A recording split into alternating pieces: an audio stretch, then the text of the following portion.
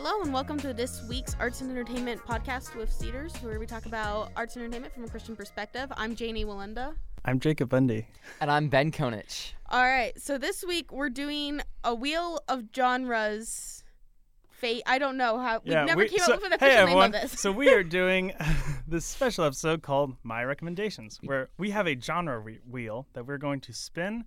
And when we spin it, we're going to say a movie in that genre that we would recommend, and we're going to explain why it is definitely the best movie ever, and also why you should watch it. I'm holding out for TV shows. I'm holding out that I get all. animation and I can just talk about Amphibia. We definitely came up with this idea like 10 minutes ago. No. This is a well thought out part of our schedule. I've been working on this for 5 years. We worked on this wheel for all semester. So we basically want an excuse to talk about the projects that we think we're the most passionate about, but we don't want to talk about the same 3 things that everyone on campus knows we won't shut up about. So this gives us an opportunity to do this. So, yes. Janie, why don't you... I can work Amphibia into any conversation. Watch me. Well, let's spin the wheel and find out, shall we? All right. Wait, am I going first? Should we tell them who I am? Okay, yes. Jacob, who are you? Hi, I'm Jacob. So I help these people record and give them ideas for episodes and stuff. But they're also creative, and so they figure out. They usually figure out what they're doing. Yeah.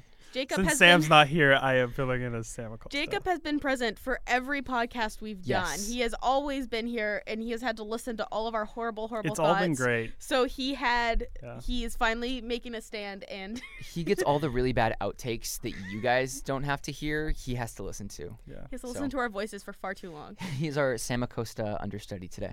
Yeah. All right. So who's gonna go first? Why don't you spin go first. Okay. that wheel? If it's horror, I'm gonna be up the creek without a paddle. You could just spinning. It's spinning. Oh no, I got anime. It's anime. Help. Okay. So I'm trying to think out of the 2 animes I've seen. This is, if you can faintly hear from Germany across the ocean, you can hear the sound of my brother going, "This is why you should have been watching Spy Family already." He's been trying to get me to watch that for ages. I'd have to say these are the 2 that Ben has shown me and other friends at different points, but it's Silent Voice and Belle are 2 really good movies, and they're also, I think, really good introductions to anime because they're just really interesting, and both of them deal with some pretty heavy topics, but do it in a really well thought out, and the films are also just absolutely gorgeous, both of them. I think if I had to pick one, well, I've seen A Silent Voice twice, and so I'd probably recommend that. I just really like pink hair, so I'm inclined to Belle at any given moment.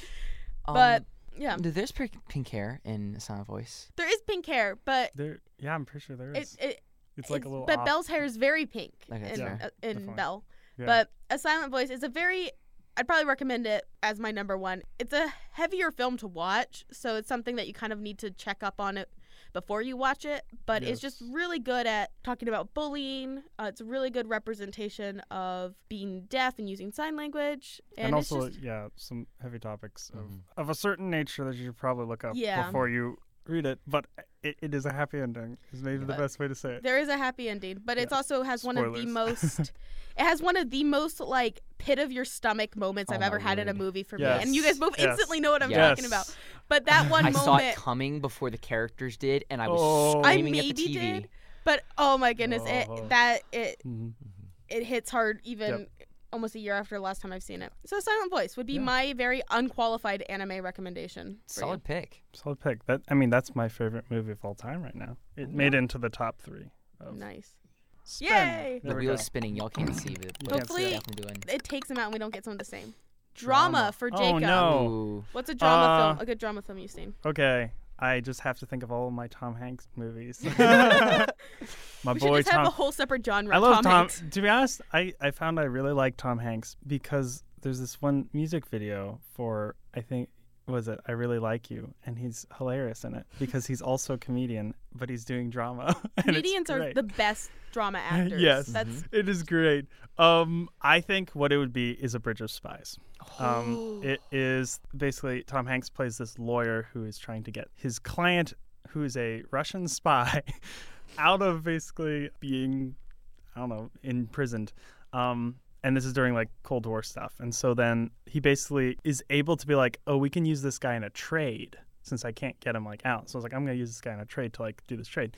And so it's this whole big thing about getting this trade to happen and not being manipulated by other forces and stuff. And it's just, it's really cool and really interesting. And I really like Tom Hanks. They also give like good, like emotional anxiety advice. Because like one guy's like, do you ever get nervous? And he's like, would it help? And no, people, it doesn't help. So that's why you should go watch Bridge of Spies. It's really solid. I've seen it, but it's been a long time ago. I love it. Ben, what's your favorite Tom Hanks movie?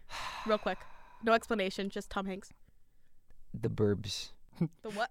The No Burbs. explanation. Oh, okay, no explanation. Moving Called on. The Burbs. Mine is Toy Story 2. I Moving really on. hope that's Tom Hanks and I'm not misremembering it. All right, I'm spinning the wheel now, so let's see what I get. It do be spinning. It's just going. Oh, see, I knew it It's doesn't anime. take out the category. Yeah. Okay, so I got anime. Oh, yeah, see, here's the qualified anime opinion here. Here's the problem. A silent voice would probably be my pick, and it's already been talked about.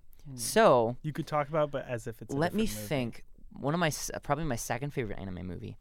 A lot of people right now are talking about the director Makoto Shinkai, who made some really popular movies like Your Name, Oh, which yeah, everyone's yeah, like yeah, it's the yeah. best one, and Weathering with You, which I Oh, thought was yeah. better. It was Um, good. It was so good. And he's got a new Haven't movie seen coming any out of right them. now called Suzume, which I'm really excited for. Yeah. Is that the door one? Mhm. Yeah. But all my I We just know. saw the trailer yesterday. all I actually know. my favorite I'm down for it. Makoto Shinkai movie was a movie that very few people seemingly remember, and it's called Children Who Chased Lost Voices.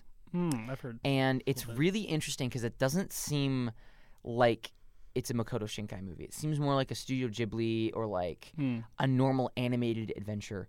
But what's so special is the main character, she's, living her normal life, and she witnesses this monster and this guy that she's seen around a couple times like fights it and then seemingly disappears, and she's like, what's going on? And basically finds out that there's like this world beneath our world, almost like a Jules Verne or Edgar Rice Burroughs kind of deal. Like there's this world beneath ours, filled with like fantasy creatures and like people struggling through life. And the whole premise is they launch on this journey. Her and her professor, who she finds out has been like studying this and trying to figure it out a way in for so long. They go on this journey through this like underground world. Because if they endure like the perils and they get to like the center of it, they're able to like summon this mythological creature and supposedly are granted a single wish. So she's going for it, for her wish. He's going for his wish, and it's really hard to explain. But it's a beautiful movie. It looks gorgeous. The themes, while not as explicit as like A Silent Voice, are working in the background about grief and loss and the cycle of life and death and learning to let go. Yeah. It's got some awesome like action and tension and adventure. So it's one of those movies that like I watched it at 2 a.m. one time when my parents were gone and I had like a night for myself, and I watched it, and I remember just the movie ending and I sat there like, whoa. And very few people know about it, and it makes me angry. I just realized while you were talking, can I backtrack on what I said earlier about the anime I would recommend? Please. Because I just remembered. The anime I've seen that still like kind of haunts me a little bit to this day is The Girl Who Leapt Through Time. Because like A Silent Voice, there's that moment that's just the pit of my stomach dropped out, and I don't know if that makes sense biologically, but like that's a good movie, and it still it sticks with me more than any of the other animes. If I'm ever watching another anime and I hear the sound of a railroad crossing, my Oh, PTSD gosh. will be triggered. It's so good. All right, I'm gonna spin the wheel again. Hopefully we don't get If it's anime a repeat again. one, we can. If it's a do repeat it one, we again. move on. We can add that. Animation. Oh no! So let me tell What would you like to talk Let about? me tell you about this show called Amphibia. Oh, I've only heard of that. I've a never few heard times. of this. No one's ever heard of this before Also, that I know. okay, here's the thing. You actually should convince me to watch Amphibia Okay. because I started the first season and I know what's coming and I know it's gonna It's get real. fun, but I'm like I need to get through that first season. Should I skip things? So, Explain Jacob, wtheyou're a Gravity Falls fan. I have no.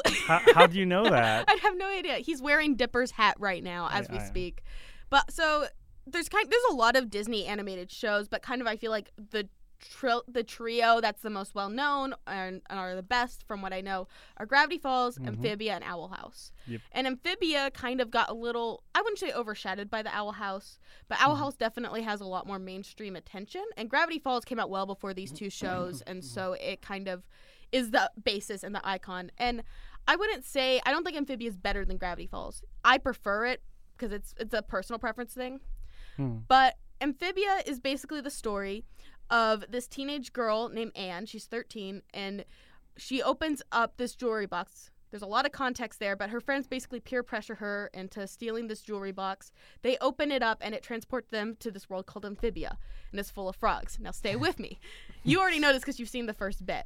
But basically, Anne ends up in this town full of toads, and she meets this family called the Planter family. And it's this grandpa who's a very, crotchety old grandpa. Oh, yeah. There's, preteen, teenage sort of type. You don't know because he's a frog. They're not toads. I messed up my Amphibia lore. Anyway, it's a town full of frogs. There's the teenage boy named Sprig, and then they have basically a toddler, a tadpole named Polly, and she's my favorite character. And Anne kind of gets adopted by them. And as first season goes on, you discover that one of Anne's other friends, Sasha, has also been transported to Amphibia, and she's the one in the town full of the toads who are just meaner. Oh, that's good. And so, they can be best friends again, right? No, because we end season 1. So every season of Amphibia finale ends with, the most absurd stakes for Disney Channel animated shows. I'm not going to go out here and spoil things. But main characters do, in fact, die. What? Main characters season 2 finale ends with one of our main characters thrown out of a building, and the other and that one gets resolved fairly quickly. But the ground's right there. But season 2 ends with one of the main characters stabbed through the stomach, and we don't know what happened. And so this series has a lot of really low-stakes, fun episodes like most kids' animated shows do. But when they go up to higher stakes, they go up to higher stakes. Dang. And here's the thing about Amphibia, and this hit especially hard for me this week. I was thinking about rewatching some Amphibia, and I didn't because it would have been a poor decision. But Amphibia is really not hard. It's really great for me as someone who's had to say a lot of goodbyes in my life. Because... not to basically spoil everything, but with every show where you have a protagonist transported to a magical world or something, they either stay in that world or they have to leave it. Yeah. And something this show does so spectacularly is there is never a question if Anne's going to stay in Amphibia. It's only a question of if they're going to get back and forth. But the series just addresses the finality of goodbyes in, the hardest way possible. And it's so good. And this is one of the hardest I've ever cried at a TV show because it just shows the pain and the finality and just the hurt of not just friends, but making a family wherever you are. Anne gets adopted by the frogs I mentioned earlier. All of her other friends were Amphibia. Not only does Anne meet up with her friends again, but her friends find other families through the other newts and toads there in Amphibia. All of these girls make new families, make new friends. They have these people that they love and care about, and they have to leave them. And they're very likely never going to see them again. And that's something I've had to face many times in my life. Not as final as I'm going to a different dimension, see you. But there's so many people in my life that I love that I've just had to say goodbye and I don't get to see them again. But we also get a flash forward at the end, and we get to see these people move on, and we get to see them grow, and we also get to see how their time with these other people has impacted them and has enacted positive change in their lives. And it's something that hit me very, very hard. And so that's why Amphibia is so good, is because you have all of the lighthearted, fun family antics, but all of that builds up towards the inevitable goodbye. And it's really good, and it's really fun. And I rambled for far too long. So, Jacob, you get to spin the wheel now. Cool, yeah. Thank you. Spin that wheel! We almost got anime again. Horror. Okay, horror, Jacob. So we are the Cedarville Media Podcast. Yes. That means I don't have to talk about movies. No. I just wax poetic about a cartoon kids show. Yes, you are able to not just talk about movies. All right. Recently, I haven't played this game. I just watched a playthrough of it. Yeah, I'm going to talk about this on Cedarville Play. So the game is called Franbo. Oh, no! See, I have no idea. I have all the ideas. If you can't stand icky stuff, probably don't play it.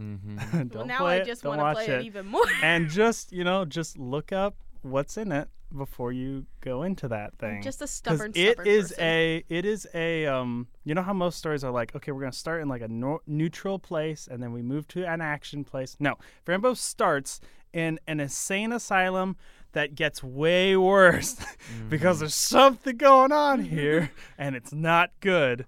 Basically, there's this girl, Fran Bow, obviously, and she is being imprisoned in this asylum because, well, she's possibly a little kooky. Her parents were horrifically murdered. Yep, we're not gonna go into more detail about that. They were horrifically murdered, and she's in this asylum, and she suddenly starts seeing, in like the night of the murder, she saw this horrible demon goat monster thing. And when she's in the asylum and she starts taking these pills, these duotine pills, which do something weird, and they're like, don't ever give this to her again. And then she's like, I'm going to take more of this. And she's seeing these horrifying, terrifying, alternate world things going on. And she finds out that she's being held here by this creature, Remor, who is basically a big jerk. And he's like, I mean, one of his lines is like, if you leave the house of madness, I will bring you back.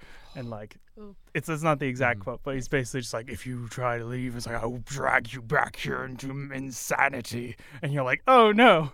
And her big goal is just, she wants to go out and find her kitty, Mr. Midnight. Aww. And so her goal is just to go do that. And so she's getting some help to do that.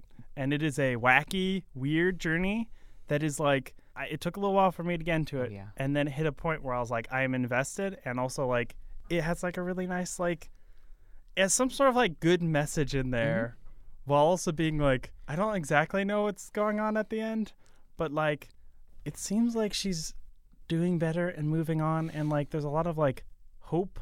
I think a lot of like themes of like how bad things can give us strength and be like, they can work towards good. She has a part at the end where she talks about like between guilt and fear, it's like I chose happiness, and it's like, it's like this cool little story. So wholesome. So, and I got dragged into the lore of that, and I'm writing a episode for possibly YouTube about it. What makes it so effective as a piece of horror instead of just like a thriller or whatever is it has a really cute like normal kids which art is like style. Yeah, which is slightly a little bit off. Which is slightly a little off. And it's like a normal like point and click adventure game from like the 90s.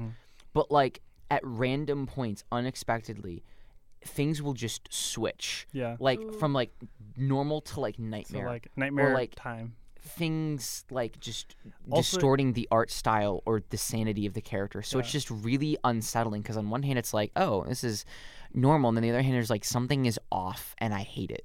Yeah. And like in the asylum, she like when she takes the pills, and that's maybe some of it even is like, it's gonna happen, so you're like, okay, it's time to see what happens in this room, and you're like, oh, that's not good. And like a lot of the thing is like you see almost this like what's kind of going around the background, I think is what's implied, is like these kids are like dealing with these problems, but you take the duotine pills and you're like, oh, there's literally this horrifying creature that's like whispering in their ear day and night, and you're like, okay. But it's really interesting. Rambo's solid. I haven't thought about it in years. Yeah. Dang. Recently. All right, I'll spin the wheel one last time here. What do I get? And what you got? Action. I wonder what. Do you have any action? Do you have any I swear action movies you like? The autonomous AIs that are taking over have been listening because Janie and I were talking before this. We both really wanted to talk about something. For me, that was action. For her, that was animation. And the wheel really did us like solid. Thank you. The wheel was here so, for us. Overlords. I'm very excited because as of a couple days ago, a trailer for Extraction 2 just hit Netflix. And Extraction 2 is so exciting for me because it is a sequel that's coming out this summer for one of my favorite action movies ever made, and that would be Netflix's Extraction. I think it was like 2019, 2020, and Extraction was a movie starring Chris Hemsworth. How could I? Chris Hemsworth is in the main role.